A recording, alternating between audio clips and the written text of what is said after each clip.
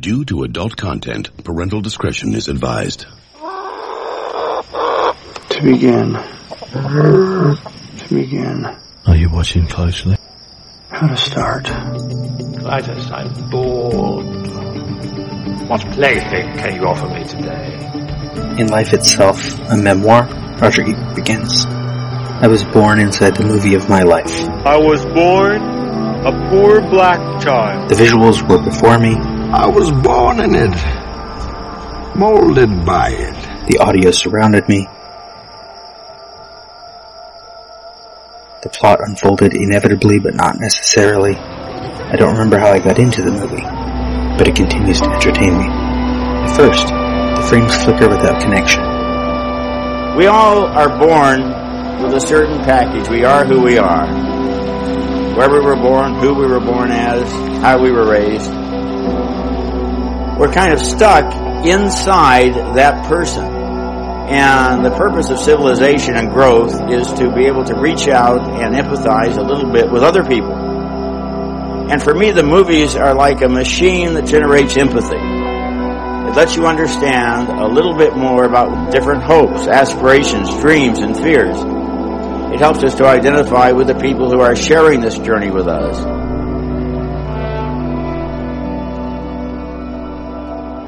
Here's the deal. Just give me the facts. Just the facts. Only the facts. Breathe. Focus. Keep it simple. No doubt. Okay. Welcome to Cock and Bull Minute, a Tristram Shandy story. A podcast in which, eventually, ostensibly, at some point, we will be talking about the 2005 film Tristram Shandy, a cock and bull story, 1 minute at a time. Good Lord, what is this story all about? Cock and a bull story. Here's your host, Sarah Black. We're here to talk about Group 6, Birdman versus Synecdoche, New York. I'm Robert, host of Life is a Playlist. And I'm Sarah, host of this podcast, Cock and Bull, also host of Annihilation Minute, The Room Minute, Mandy Sucks Minute, and some other things. And together we do Pump Up the Minute, running 3 days a week right now. Go with listen. I guess Birdman we'll start with. Full title, Birdman, or The Unexpected Virtue of Ignorance, which is, I forget the year now. Movie directed and written by Alejandro Inarritu. And it's 2014. 2014, thank you. You're welcome. He did have a co-writer, and now I forgot the name. It was something Italian. But we don't care about co-writers, do we? Well, in terms of these two movies, I think everyone considers this very much an Inarritu film. I mean, we tend to favor directors anyway, and this is, Synecdoche is Kaufman's first time directing his script, so that's definitely a Kaufman film, because he's doing both parts. So in these two films, we have two theater directors going through midlife crises, both who say they want to put their real selves into something. Yeah. The difference there, just in that little bit of premise, is that Riggin in Birdman is not a theater director. That's part of the problem, is that he's trying to be a theater director, writer, and star when all he's been is a film actor. Played by Michael Keaton, and essentially playing a sort of version of himself, because he used to play Birdman in popular films, and Michael Keaton used to play Batman in popular films. He didn't do the third one, and in this he did do the third one, but he didn't do the fourth one, I think, because he didn't do Birdman 4. And then his career's kind of fallen down since. But making the character a theater director is a good way to illustrate that midlife crisis, or flipping from acting where essentially he's being told what to do to him attempting to take some control over his life. Yeah. And in a way, Caden is kind of the opposite, because he is a theater director. At the beginning, he's just directed Death of a Salesman, and then goes on to direct something that isn't quite theater, because it takes, 50 years to do, and never has an audience. Or is its own audience. It's not theater. It's something entirely different. It's life. Yeah. So in the beginning of Birdman, we have the visuals of the black and red letters appearing. Oh yeah, to the drum beats. Yeah. Which is a cool way to start the drum beats, but is also a similar concept, just visually as the drum beats. Just that appear, I don't know how to explain that exactly, but it just kind of like a keystroke or a drum beat. They have a similar type of They're all energy fleeting and temporary. Yeah. The term that just came to mind was a flash in the pan sort of thing, like that brief bit of fame where you almost were something and then you weren't. And Riggan's sort of trying for that, and depends on how you interpret the ending. Failing spectacularly, or succeeding while possibly dying. Who knows? Well, we could guess.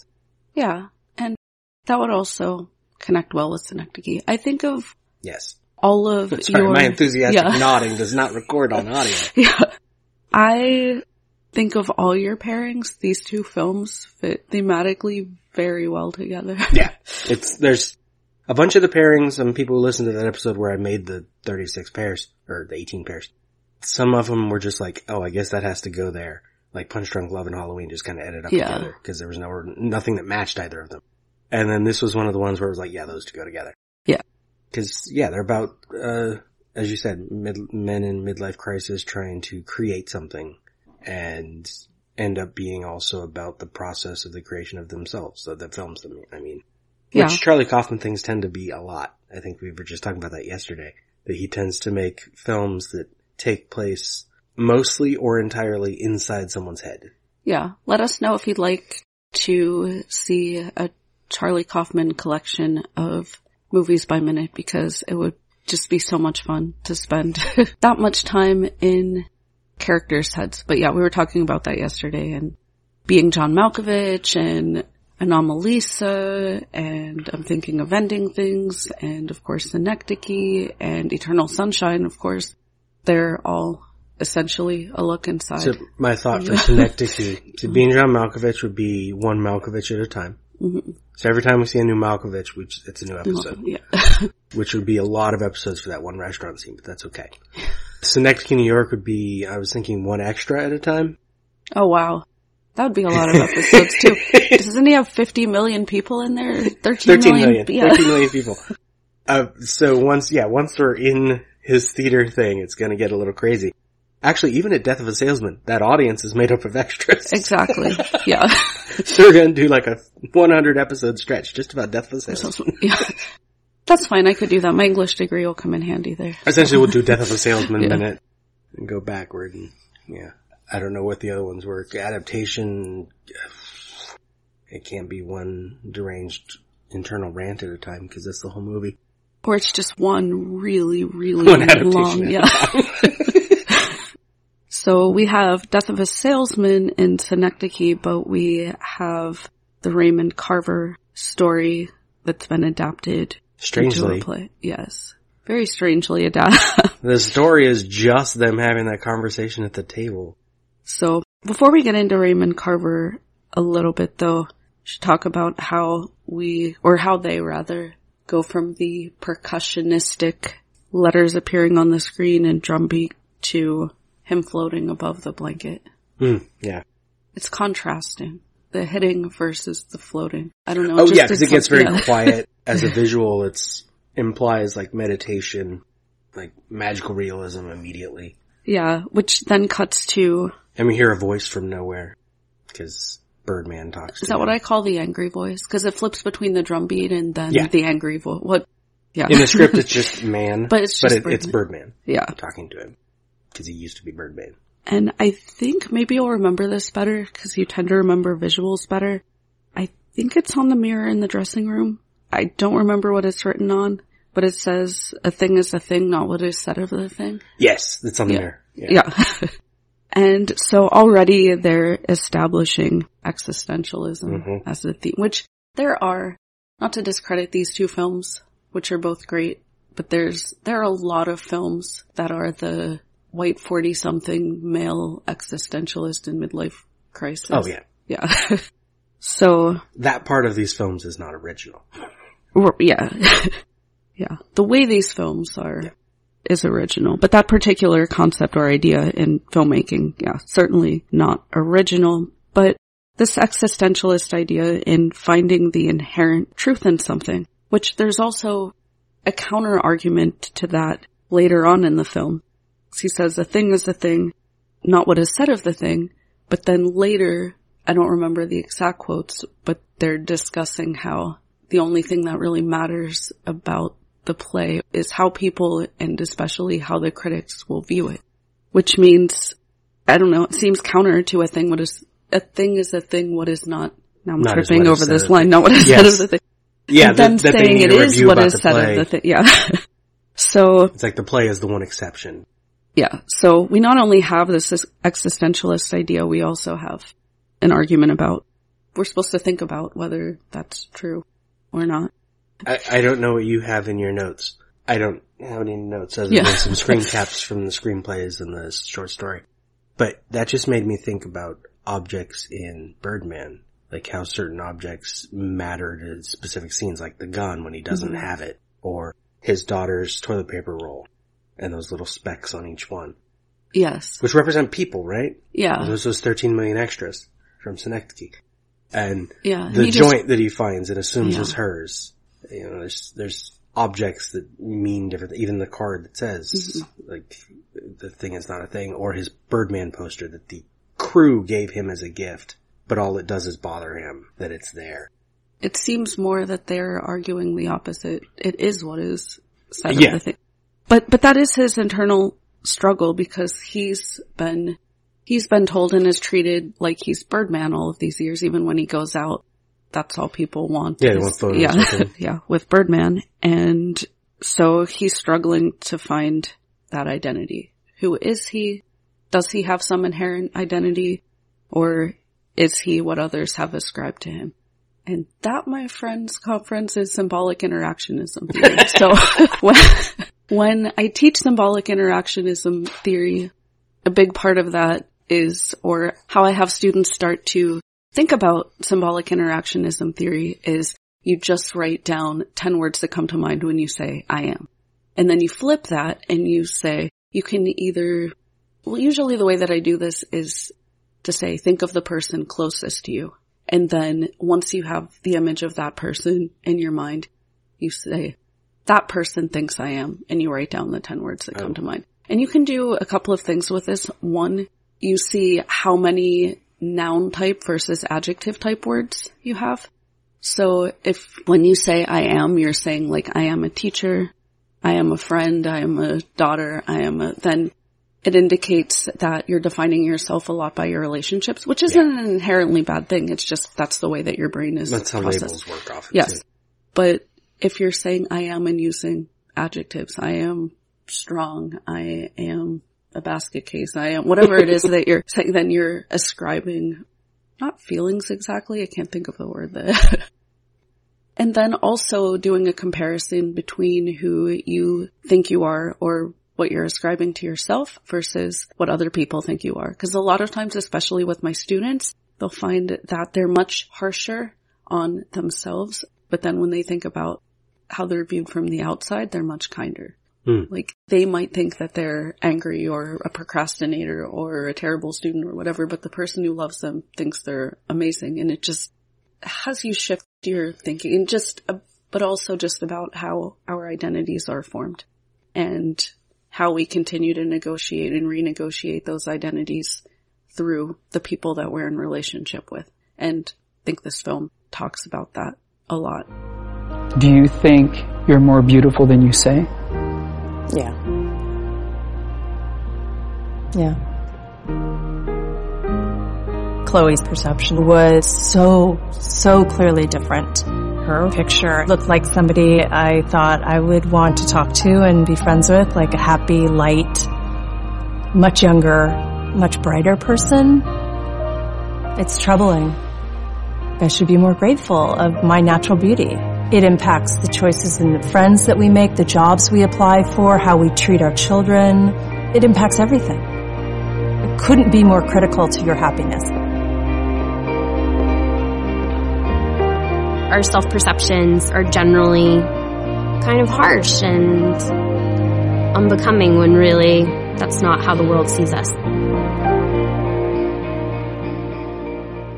We see how he's negotiating those relationships with his ex-wife, with his daughter, I'm forgetting the name of who I refer to as Mandy in my notes, because you said she played Mandy. Laura? Yeah. Or Laura's ex-wife. Someone's name is Laura. It's Andrea Riseborough's character. That's the actress. Laura. Yeah. And I was thinking even in his scene later with the critic herself in terms of negotiating identity, because she says that a washed up celebrity like him has no business even trying to direct a play. Yeah. She's gonna what does she say? She's gonna destroy his play? Yes. Well, she hasn't even seen it yet. Yeah. So. Well, there's something I noticed last night reading the Carver story in the things like when he has that line. Oh my god, what's the actual Carver? It's one of my screen caps. And Raymond Carver's story is what we talk about when we talk about love. Yeah. I'm the wrong person to ask. I didn't even know the man. I heard his name mentioned in passing. I wouldn't know. You'd have to know the particulars. But I think what you're saying is that love is an absolute. That's the direct line from the story that he is repeating each sentence, and Mike comes in and convinces him to change it. When this is a Raymond Carver adaptation of a story that's not that long, needs all that dialogue to work. And he makes him turn that into like one sentence. So he's even his own adaptation of the play is being altered. Like that new version of himself is being altered by this new actor he brings in. Yeah. And that does make sense because who we are, and this is part of symbolic interactionism theory as well, is always changing and being renegotiated. You can have a 30-year relationship and one conversation can change the entire trajectory of that relationship from there on out. So there really isn't any static identity, either within oneself or in one's relationship with others. I just realized that's kind of the movie. Yeah. Different versions of him not knowing himself, and then someone comes in and changes the line for him. Which is until the end when he starts drinking again and sort of takes control. Yeah. Drunkenly. He's just being pushed around by, even the director is this constant appearance of a continuous shot. So he always has to be somewhere at a specific time, and that drum beat is just beating and beating and beating. Yeah, which in the drum beat is not only beating and beating and beating, we see the drum beat growing in intensity. Mm-hmm. The speed of the drum beat changes with his... and we see the drummer his mood. More than once. Yeah.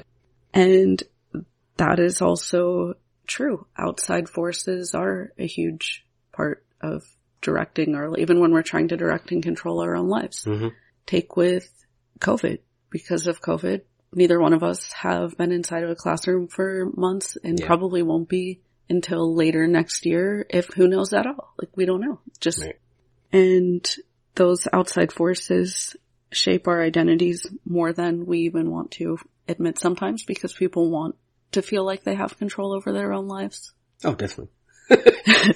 So about this story, though, what we talk about when we talk about love, for those who might not know, because I didn't even know, I read some Raymond Carver as a college student, but we never read this story in particular. But it's a very dark story where they're discussing whether a woman, Terry's husband who abused her, loved her, and whether love constitutes, or whether abuse can constitute love. And also if people move on after love, and if love is only a memory because people move on, was it ever love in the first place? And at the end of the story, Mel, I think, is... No, that's one of the things in the story. Well, Mel is in the story. No, Mel is in the story. Yes, Mel. And Mel in the play, it's not Mel at the end. No. Yeah, in the play, it's not Mel at the end, but in the story, it's Mel at the end. And Mel dissociates and hears everyone's hearts beating very loud, which is another percussionistic, for tone here. And he says all the conversation just becomes human noise. I could hear my heart beating. I could hear everyone's heart. I could hear the human noise we sat there making. Not one of us moving. Not even when the room went dark. And then that's the end of the story. It's very abrupt, too. Yes. Especially in the copy I had, it was literally turn the page to that sentence. I'm like, did it skip a page? Because it just went from them still talking to, oh, okay, it's over. And life is kind of like that, too. Drugs are like that, too. And both films, to a degree, discuss that. And both plays. We think true. We think that we have all the time in the world. We know that we're mortal, but at the same time, we don't really live our day-to-day lives as if we are, because if we did, that would probably make those of us, especially who are prone to, I know craziness isn't a great ableist word, as somebody who is, maybe I can claim it, I don't know, but it's like crazy. Who suffer from mental health issues. As a person who if suffers. If you need one word, it'd be handy to have one word for it. As a no person, suffers is kind of me. As a person who navigates and negotiates with my own mental health struggles every day, being that cognizant of our own morality every moment, because people say mortality. Wow, that was a Freudian slip. We won't go down that rabbit hole right now, but if we're confronted by our own mortality every single day, that would make it that much more difficult to function. So it's like this thing that's always there. We know that time is finite. We know that there will be an abrupt end, and all endings are abrupt. People talk about this when they talk about death, where people say, oh, well, they were sick for 20 years, or they were sick for, this extended length of time, so you had time to negotiate and process it. But all death, I would argue, is abrupt. Even if the person had been sick for a long time, even if you knew, or it was just old age and you knew that death is coming, it's still abrupt. Now when I edit this, I'm going to be trying to figure out what movie or TV show that line was where the person's like, yeah, he went very quickly, and they're like, he had cancer for 8 years. And like, yeah, but right at the end, it was very abrupt. Yes, that's true though. I think it's a sitcom, which is going to make it even harder to find. Oh man. It's a shame about Ed. Oh, it was. Yeah, it was really a shame. It goes so suddenly like that. He's dying for years. Sure, but the end was very, very sudden. He was in intensive care for 8 weeks. Yeah, but I mean the very end, when he actually died, that was extremely sudden. Now, we can get more into it next time, because we're coming up on the end of this episode. But I like where that's going, because like people are defining each other by the other characters, and the one who sort of doesn't, in Birdman at least, Mike, is an asshole the whole time. Because he just says and does whatever he wants and tells other people what to do. He defines other people around him. Even though he's, as he tells Riggins' daughter, Sam, the only thing that's real for him is when he's playing character. So even for him, he's got that same sort of crisis going on. He's figured out how to navigate it in a horrible way. That's useful as neck. Anything else you need to get in under the wire for this first episode? No, I did want to talk about Mike for a bit, but we can save that for the next episode. Okay. So you want to tell the audience where they can hear more of you? Oh, well, we did this at the top of the broadcast. Yes. They can hear me at Annihilation Minute. Okay, so I'm actually the host of Life as a Playlist, my podcast where I tell life stories and provide social commentary on current events. 2 songs, 2 top 40 Billboard hits at a time. And you can follow me on all my social media pages. As you said at the beginning of this, I am the host of, well, actually you didn't list them all. I feel like trying. Let's see. Michael Myers Minute, Dave Made a Minute, The Room Minute, Mandy Sucks Minute. I'm forgetting one. 2 Minutes About Time, and then currently Cock and Bull and Annihilation Minute, and Pump Up the Volume. Pump Up the Minute, which we do together, and others in the future. You can see links to all of those things at lemmingdrops.com. Thank you for listening. This has been Cock and Bull Minute, a Tristram Shandy story. Follow us on Twitter and Instagram at CockBullMinute. Find more content at lemmingdrops.com. Wait a minute, Doc. Are you telling me that you built a time machine? Out of a Mandalorian. Why would you create such an abomination? This is the weapon of the coward. It's a past stuff that dreams are made of. Cut. That's a wrap. It's over, Johnny. It's over! Nothing is over! Nothing! You still here? You just don't turn it off! It's over. Go home. Go.